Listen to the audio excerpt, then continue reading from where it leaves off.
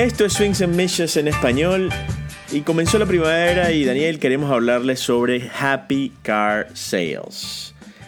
¿Qué mejor que ir a los juegos de Sprint Training en carro nuevo como lo está haciendo Daniel Álvarez? Lo hizo demasiado fácil para ti, Happy Car, ¿verdad, Daniel? Por supuesto que sí, Oscar. ¿Y sabes por qué? Porque no importa si tienes buen crédito, mal crédito o, escucha esto, incluso si no tienes ningún tipo de historial crediticio. Happy Car se encuentra en el 203 West State Road 84 en Fort Lauderdale. O también, Oscar, si quieres puedes visitar su página happycarsflorida.com. O hagan algo mejor. Llamen a Louis ahora mismo al 954-7459-599. Dile que escuchaste este podcast, así como también escuchas el de Craig Mish, y estarás manejando tu nuevo carro hoy. O sea, tú me estás diciendo que si yo vengo llegando de Venezuela o de cualquier parte del mundo, yo puedo ir a donde Louis en Happy Cars y decirle, mira, yo necesito un carro porque aquí en Miami necesito un carro nuevo. Louis me resuelve. Te resuelve, Oscar, y además puedes escoger un carro, cualquier carro. Y te repito, sin importar ningún tipo de historial crediticio, Louis te asegura que estarás manejando el carro de tu elección. Y si Louis no tiene el vehículo que quieres, él te lo consigue sin ningún tipo de cargo adicional. Es por eso que Louis es el vendedor de carros más feliz en Florida y quiere asegurarse de que tengas la mejor experiencia sin importar cuál sea tu crédito. Bueno, entonces Happy Car Sales es tu única parada para comprar carros. Puedes llamar al número directo de Louis, 561-716-6463 o a happycarflorida.com. Ya sabes, di que escuchaste Swings and Missions o Swings and Missions en español y Louis resuelve. Happy Car Sales.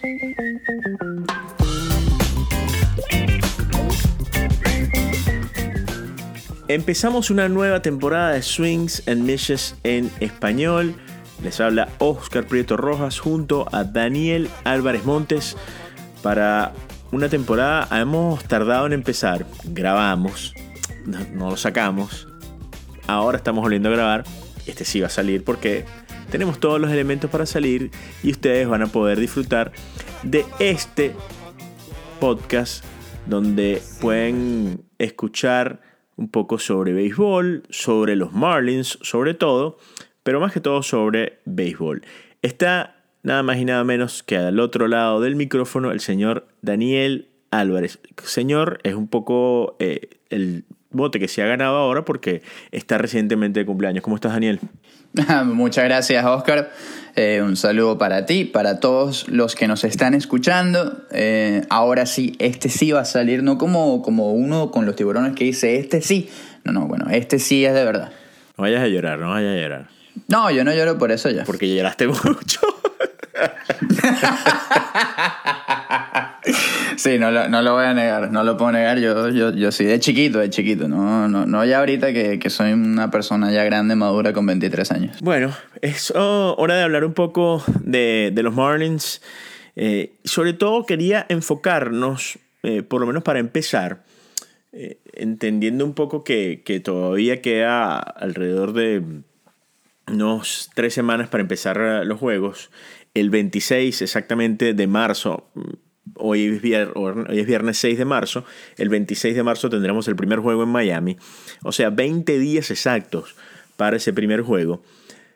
Y estoy viendo mucho movimiento, muchas promociones. Incluso ayer, el Día de la Ciudad, había una promoción donde casi que era regalado. $30 para ir a un Opening Day.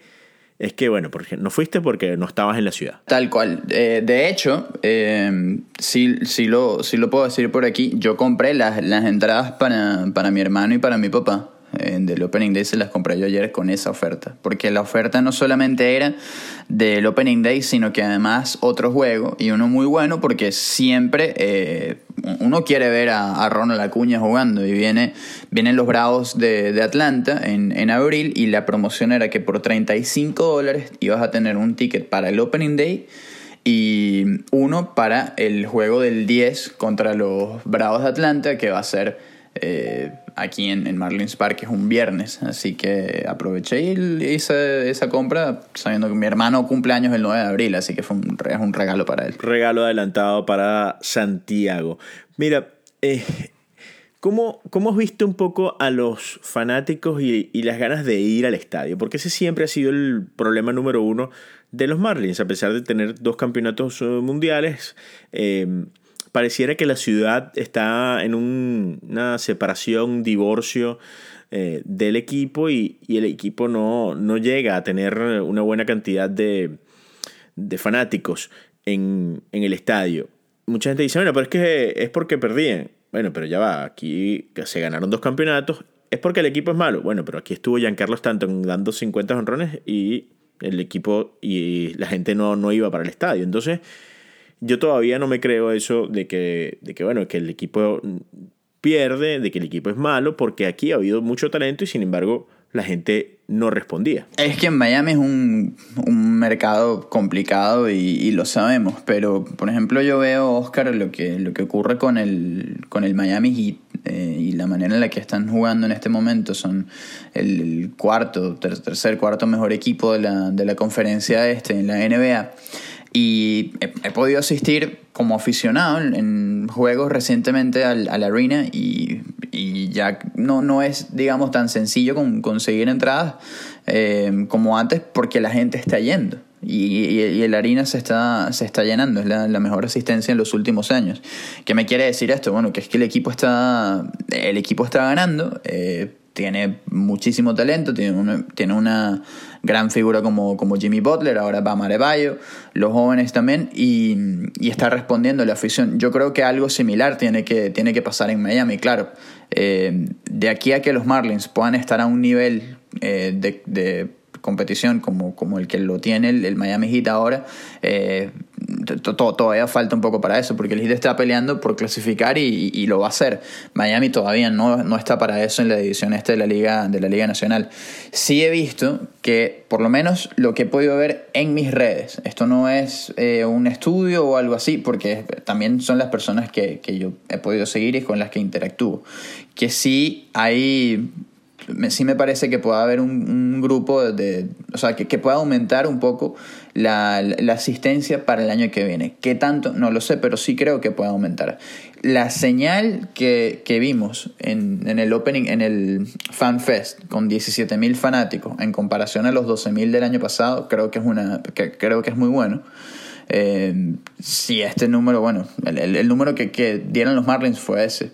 Si es así, yo creo que eso puede indicar que vamos a ver más fanáticos en 2020. Ellos están haciendo la mayor cantidad de ofertas posibles. Ahora salió esta semana que el precio del estacionamiento va a bajar también. Ya no vas a tener que tener el ticket del parqueo o el parking o el estacionamiento, como lo quieras llamar, y hacer una cola para que lo escaneen, sino que simplemente entras a cualquiera de los 4 garajes, estacionas tu carro y pones a través de la aplicación Pay by Phone, que es la que uno usa cuando se estaciona en cualquier calle. Ahí es donde te van a cobrar. Y no pagas más de $15. Son $15 lo que pagarías. Me parece que es una buena oferta, sabiendo que antes costaba $20 o $25 el estacionamiento en Marlins Park. Yo creo que con estas ofertas, la comida, los tickets y también el estacionamiento, haciéndoselo más fácil al fanático, puede llevar más gente. Sí, los Marlins fueron el peor equipo en la cantidad de fanáticos en total y no estuvo cerca, porque dice que si los Rays de Tampa Bay, que tuvieron un buen equipo, fueron el segundo peor y tuvieron 1,178,000 y casi 400,000 personas menos fueron a Marlins Park, que es un número bastante grande. 800,011 personas fueron a Marlins Park el año pasado. Eso, para el parque que tiene el equipo de los Marlins, es casi inaceptable. Entonces uno dice, algo tiene que hacer la franquicia. Hemos comentado ya varias veces en este podcast que debe la franquicia tratar de buscar un engagement importante con la comunidad latina, porque el 70% de la comunidad de Miami es latina. Creo que así lo entendió el Clásico Mundial de Béisbol, que le ha dado a Miami una plaza privilegiada a lo largo de todo el tiempo, pero creo que en el próximo clásico del año que viene, demostrado que Miami es la plaza para el clásico, con 3 rondas, una ronda preliminar, semifinal y final.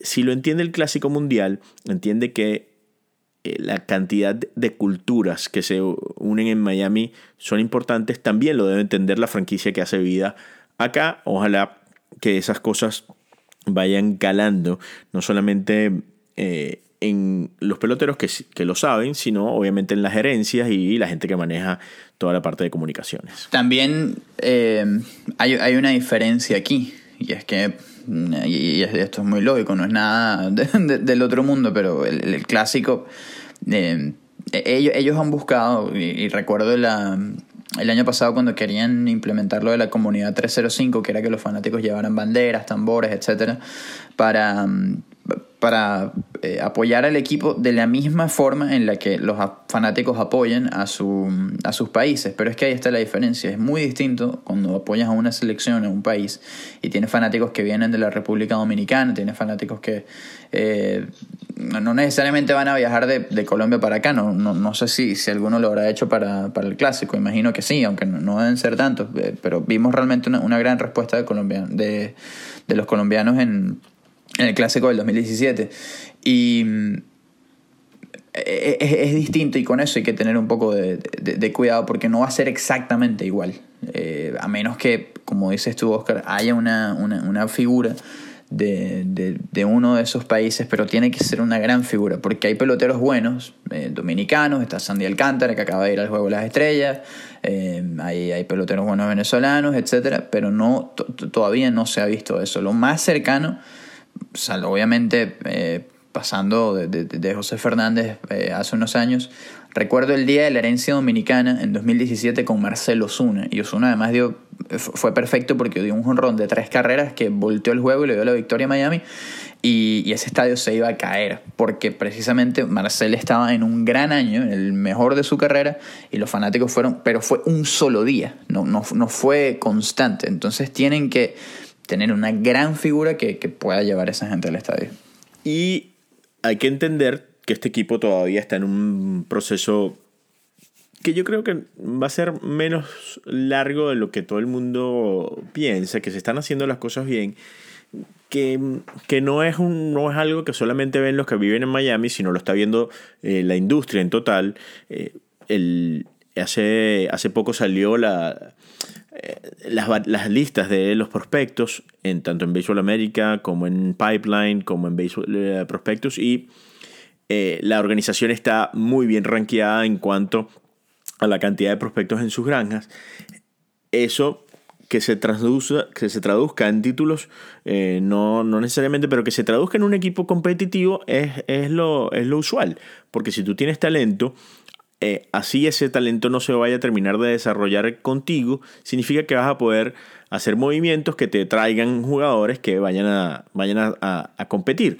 El equipo, obviamente, no es un secreto para nadie que el equipo tiene que buscar algún jugador a quien alrededor de él hacer la franquicia. Hoy creo que no lo tiene ofensivamente hablando. Y en cuanto a su picheo, pareciera el fuerte de la organización, y como siempre hemos dicho, y es algo sabido en el béisbol, el picheo y la defensa es lo que gana los campeonatos. Es correcto.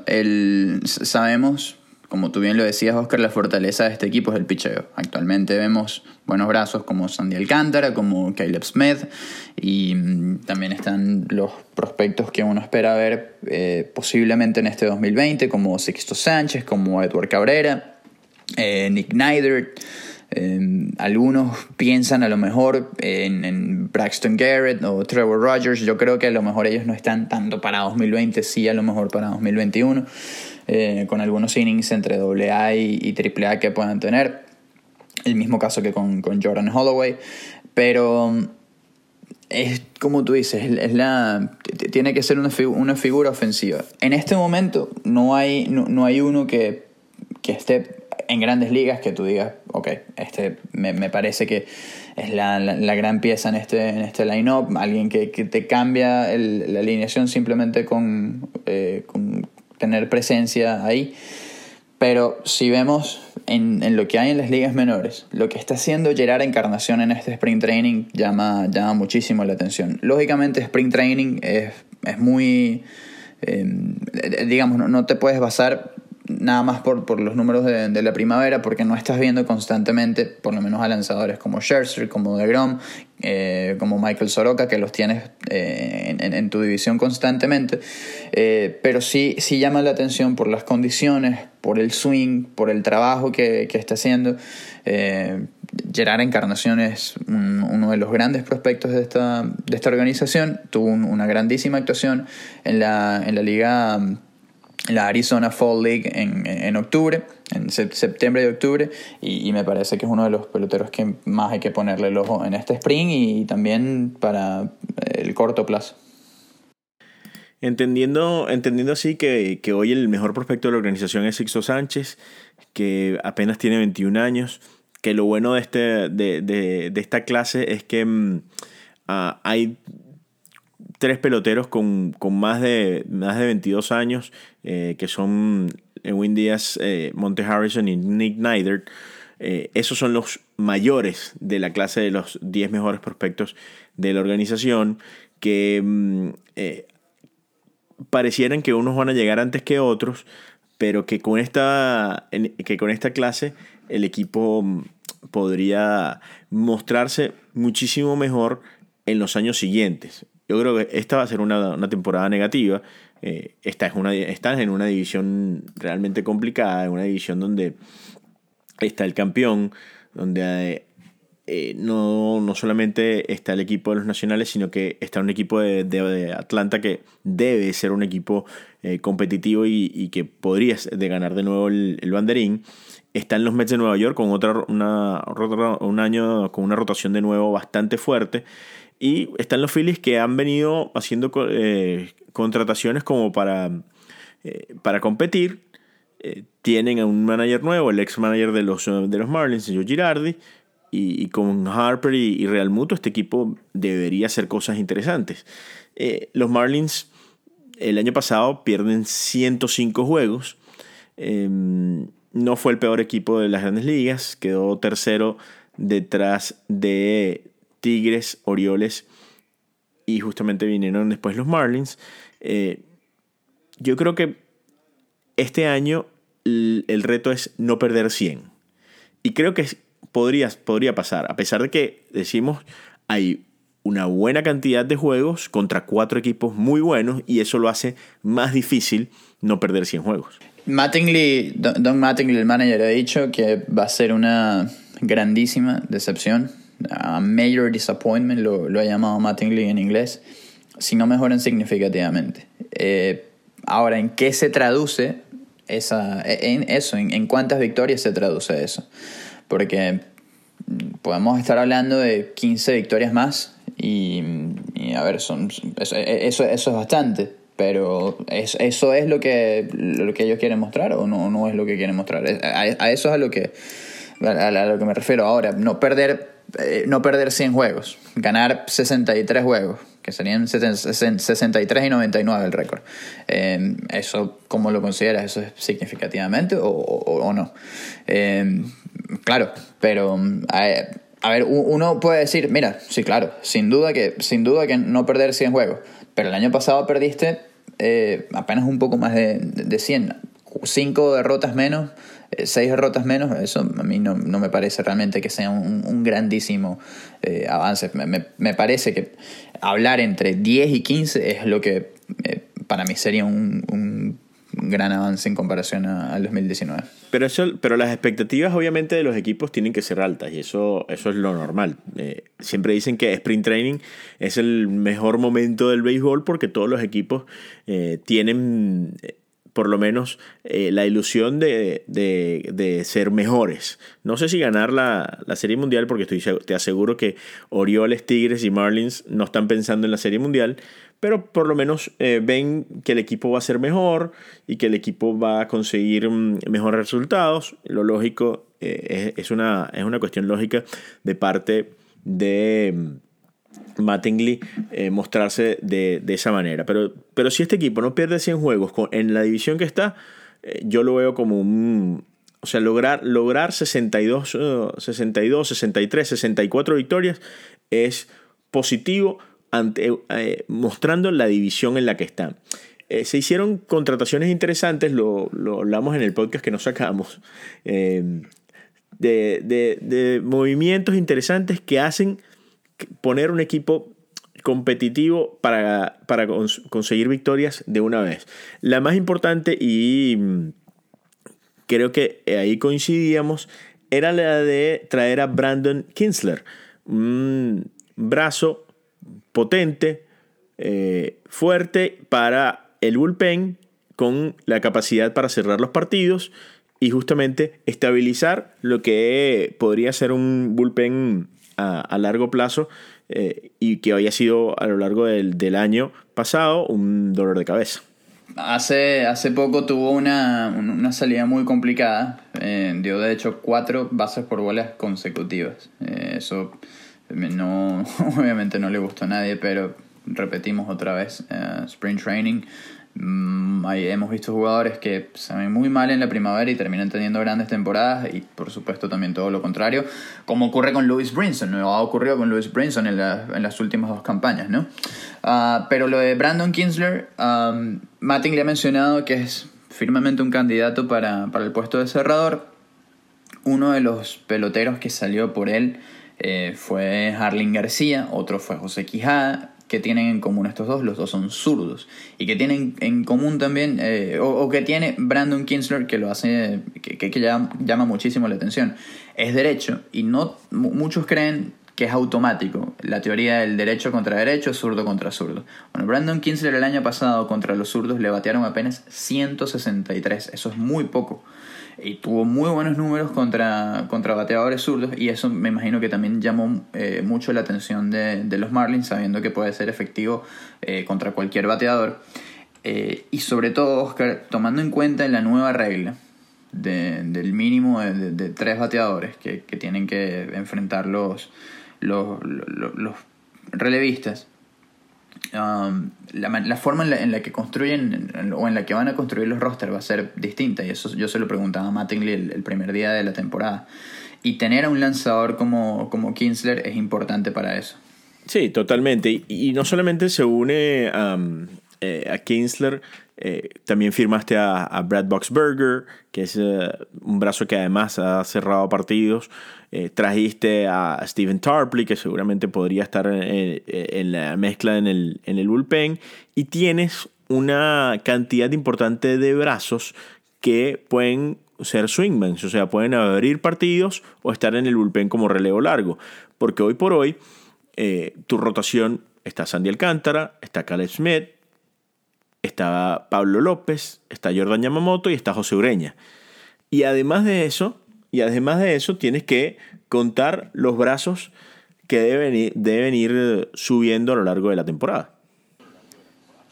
Muchos esperan a Cabrera, otros a Sixto. Yo creo que Cabrera va a subir primero que Sixto, y realmente por el momento que atraviesan ambos en Sprint Training. Cabrera está lanzando constantemente. Sixto todavía no ha hecho su debut en la Liga de la Toronja. Ellos han estado en un plan similar al del año pasado, y recordemos que Sixto no vio acción sino hasta abril, casi llegando a mayo, cuando hizo su debut y un par de salidas en clase A avanzada con el equipo de Júpiter. Así que no creo que veamos a Sixto todavía en la Liga de la Toronja. Eso puede atrasar un poco su proceso y su llegada a las grandes ligas. No va a subir antes de los 25 días para tomar en cuenta el año de servicio. Así que me parece que esos dos pueden subir. También el otro que es un buen candidato para estar en algún momento en la rotación es Nick Neidert. Ha gustado lo que se ha visto de él en la Arizona Fall League y también en el Spring Training. Ahora los Marlins pueden verlo mucho más de cerca. El año pasado se perdió gran parte de la temporada por lesión, pero ya está completamente saludable. Y como decíamos, Oscar, la fortaleza de este club es el picheo, sobre todo el abridor. Hablando de relevistas, Jeff Brigham va a empezar la temporada en la lista de lesionados. Tiene una lesión en su bíceps derecho, así que se va a perder un tiempo. Probablemente en el mes de abril lo veamos a mediados o a finales de mes. Y eso va a cambiar un poco los planes con el bullpen. Tuviste la oportunidad de hablar con otra de las piezas que recién llegó al equipo, Jonathan Villar.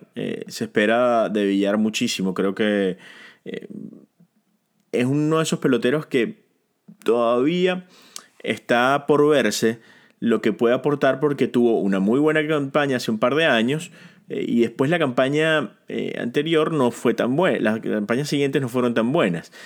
Pero lo que sí sabemos es que tiene mucha velocidad, que va a estar en una nueva posición, porque ya han dicho Don Mattingly y la gerencia que va a estar en el jardín central, y que está en la parte alta de la alineación, que nunca es sencillo, y que como en varias oportunidades lo han dicho los propios managers, como esté la parte alta de la alineación es que va a estar el juego. Si Villar está bien y está envasándose, más oportunidades para Anderson, para Dickerson, para Aguilar y para Garrett Cooper. Garrett Cooper, que no se ha visto mal en el sprint training, ha sido bueno lo que hemos visto de él. Pero sí, vamos a escuchar a Jonathan Villar, que se perfila para ser no solamente jardinero central, sino también el primer bate de este equipo. Ya te mencionabas, Oscar, la velocidad, el contacto está ahí también, así que vamos a escuchar lo que nos dijo el dominicano. Jonathan, buen sprint training en el que hablábamos al principio de lo que iba a ser tu transición del infield al outfield, y también de cómo ibas a trabajar con la ofensiva, y hasta ahora te has visto bien. No, tú sabes que todo el sprint training es para hacer ajustes, para por ahí poco detalle, para ponerse bien ready. Sabes que el sprint training es mayormente para prepararse para la temporada y de verdad para trabajar lo que tú en realidad necesitas. Te hemos visto con un par de jonrones ya. Obviamente los números de sprint training muchos no les dan importancia. Hay unos que a lo mejor sí tienen una referencia por ahí. ¿Cómo tú tomas eso? Los números del sprint, pero también la combinación de tu juego con el poder y la velocidad. No, como te digo, el sprint training yo no le pongo mucha atención a nivel de números. Tú sabes que eso no son cosas importantes. Mayormente yo nunca casi he bateado en el sprint training, nunca he bateado promedio así. Mayormente vengo a trabajar lo que en verdad necesito. A nivel, como tú me dijiste, sobre el poder y la velocidad, es algo súper increíble, ¿me entiendes? ¿Sabes? Lo mejor es siempre mantener la pierna bien activa, bien en posición, ¿sabes? Porque mayormente es el juego que a mí me gusta, darle motivación al equipo, a que los muchachos puedan aprender. Y de verdad que también es bueno cuando uno da sus jonrones, ¿sabes? Que aquí es bueno por la IVR, ¿sabes? Las situaciones que el WAR sube bastante.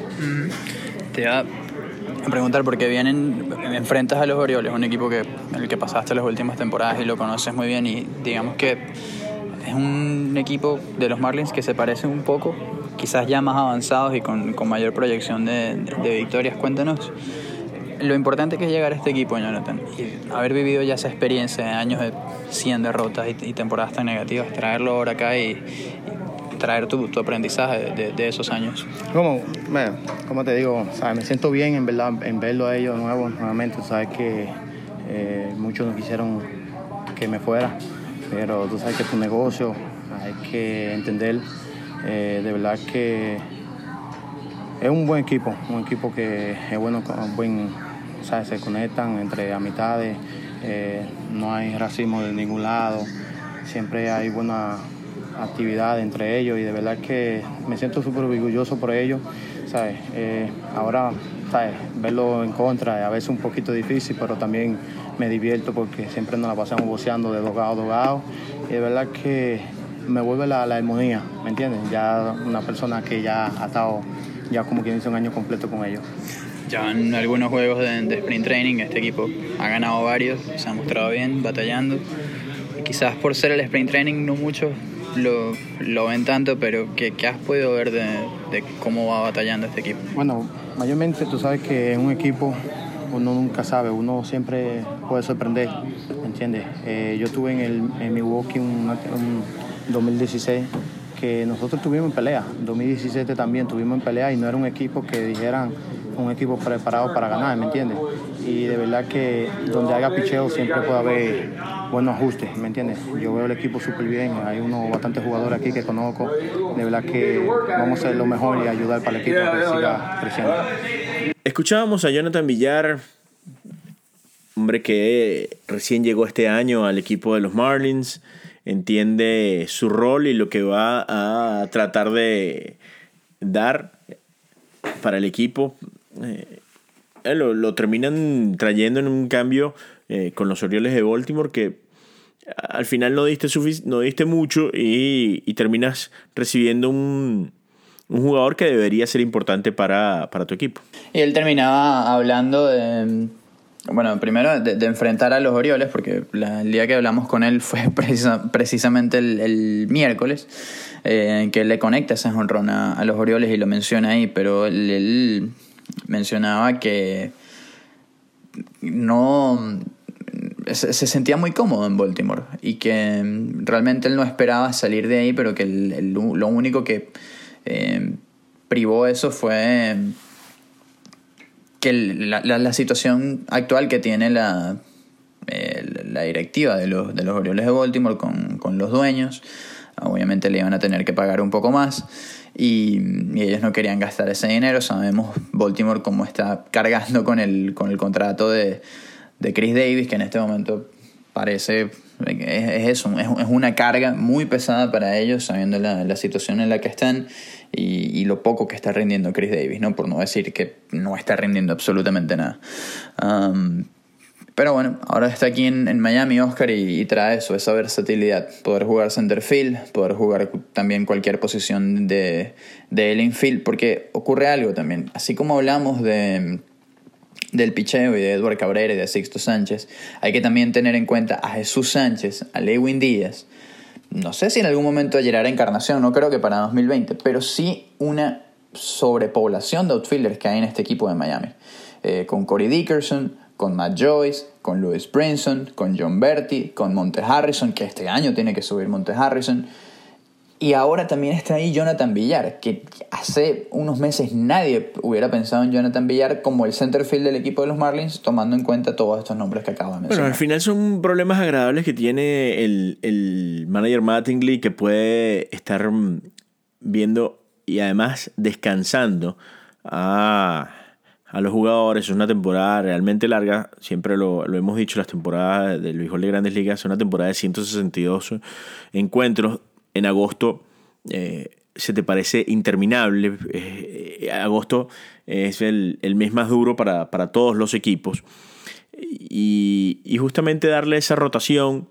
El jugador siempre quiere verse en el line-up, pero poder recibir 1 o 2 días libres a la semana siempre es importante para el cuerpo poder descansar, porque no tienes esa presión de que todos los días, y hay semanas obviamente que no hay día de descanso y que el cuerpo te pide de alguna manera poder relajarse un poco. ¿Cómo has visto la llegada de Jesús Aguilar, quien en algún momento tal vez no se pensaba que iba a poder hacer el equipo, que incluso se llegó a decir, bueno, se trajo a Aguilar para pelear un puesto, pero pareciera que ya la primera base la tiene ganada? Aunque ha sido un poco lento su comienzo en el sprint training, ofensivamente hablando. Defensivamente se ha visto bien, está en buena forma física, se quitó 20 libras Jesús Aguilar y eso se le nota. Es muy positivo que haya bajado de peso. Lo estamos viendo también con Miguel Cabrera. Esta semana también nos contaba Renato Núñez que hizo un plan similar y también se quitó 10 libras y eso sin duda eso los va a ayudar. Aguilar, como dices, parece tener la primera base ganada, pero no hay que dejar por fuera en ningún momento, Oscar, a Garrett Cooper, porque Cooper tampoco se ha visto mal. Y aun cuando Aguilar parece ser el hombre de todos los días ahí, Cooper no ha hecho mal trabajo y de hecho ha estado bateando mucho mejor. El año pasado fue una situación prácticamente igual a esta, porque muchos tenían a Peter O'Brien como el right field. De hecho, Mattingly el primer día dijo que Peter O'Brien iba a ser el right field de este equipo y terminó quedándoselo Garrett Cooper y aunque duró poco por la lesión de Cooper en el segundo o tercer día de la temporada. Algo así pudiera pasar con Aguilar, que al quien los Marlins le están dando toda la confianza, pero tiene que empezar a batear desde el principio, porque no sé qué tan paciente vaya a ser el equipo de Miami con Jesús, sabiendo que tiene también cómo cubrir esa posición de la primera base. Lo que uno podría inferir es que, bueno, que Cooper podría jugar una buena cantidad de partidos en los jardines, ¿no? Y eso... Y ahí entra otro jardinero a la ecuación. Sí, entonces, si Cooper juega en el jardín derecho, Dickerson en el jardín izquierdo y Villar en el jardín central, obviamente, ¿qué vas a hacer con Matt Joyce? ¿Qué vas a hacer con Harold Ramírez? Ramírez pareciera ser el típico jugador que va a tener que todos los años demostrar que su bate merece estar todos los días en el line-up. Habría entonces que ver qué tan importante es la llegada de Matt Joyce, que también fue firmado este año en febrero, y ver quién es el que va a jugar entonces todos los días. Pero esa rotación de 4 outfielders, Villar podría incluso rotar entre los jardines y el infield, ver qué tan importante y qué tanto se va a adaptar Isan Díaz a la segunda base. Eso es importante también, y sobre todo cuánto va a estar bateando Isan, porque el año pasado lo que vimos no fue tan bueno. Faltó consistencia en el bate del puertorriqueño. Su defensa también fue un problema, al menos las primeras semanas. Ya después estaba un poco más relajado y se le vio mejor en la segunda base, pero ese es el otro también que tiene que responder, porque como ya lo mencionabas, Villar puede jugar esa posición. En algún momento los Marlins quieran evitar esto a toda costa. O sea, no a toda costa, pero sí la mayor... quieren poner a Brian Anderson en el right field la menor cantidad de veces posible, porque ese es otro que también puede jugar en los jardines. Lo hemos visto practicar en el right field también en el spring training. Esto lo digo en caso de que Villar en algún momento vaya a jugar la tercera base, ¿no? Pero depende de cómo se vayan dando las situaciones, ¿no? Con los jardineros sobre todo. Hay otro que no hemos mencionado y que me parece que no tiene mucho tiempo, o que su tiempo pudiera estar contado dentro del equipo, y se trata de Magneuri Sierra, que no está recibiendo tantas oportunidades como en años anteriores en el sprint training. En las pocas que le han dado no ha estado respondiendo ofensivamente, y a los Marlins tienen un problema con él, y es que no tiene más opciones. Es decir, si no sube, pueden perderlo por waivers, y eso es un problema para ellos, ¿no? Así que pudiera ser colocado en asignación, y hay alguien que que no está en el roster de 40, pero que sí pudiera ser el equipo. Se trata de Matt Kemp, así que por eso hay mucho todavía que ver y mucha tela que cortar en las 3 semanas que nos quedan de sprint training. Y para eso es justamente el sprint training. Yo creo que Kemp se firmó justamente para algo, ¿no? Y justamente es el tipo de pelotero que necesitas allí para ser un pelotero con experiencia, con además mucho que todavía dar. Y si te puede ayudar ofensivamente, es lo más importante. Pero es bueno, un rockstar. Matt Kemp ha causado revuelo realmente en ese clubhouse. Y creo que los Marlins no tienen una figura de la talla de Matt Kemp, más allá de lo que haya hecho en el terreno. Con grandísimas temporadas de Juego de Estrellas, números de MVP en 2011, y sabemos después lo que pasó con Ryan Braun y los esteroides y toda la discusión que hubo sobre eso, sino también lo que pudo significar en algún momento Matt Kemp fuera del terreno. Después de haber analizado un poco a grandes rasgos lo que podría ser este equipo de los Marlins, hoy creo que extendernos un poco en el béisbol, en lo que está pasando en el béisbol de Grandes Ligas, como hicimos en el podcast que no salió, va a ser innecesario. Así que lo vamos a dejar para más adelante. La idea, como hemos hablado con Daniel, como fue el año pasado, es una vez a la semana poder tenerles este podcast donde usted pueda enterarse un poco sobre las cosas de los Marlins. Siempre digo que ir al juego de béisbol es algo que siempre uno debe hacer porque vas a ver siempre cosas distintas.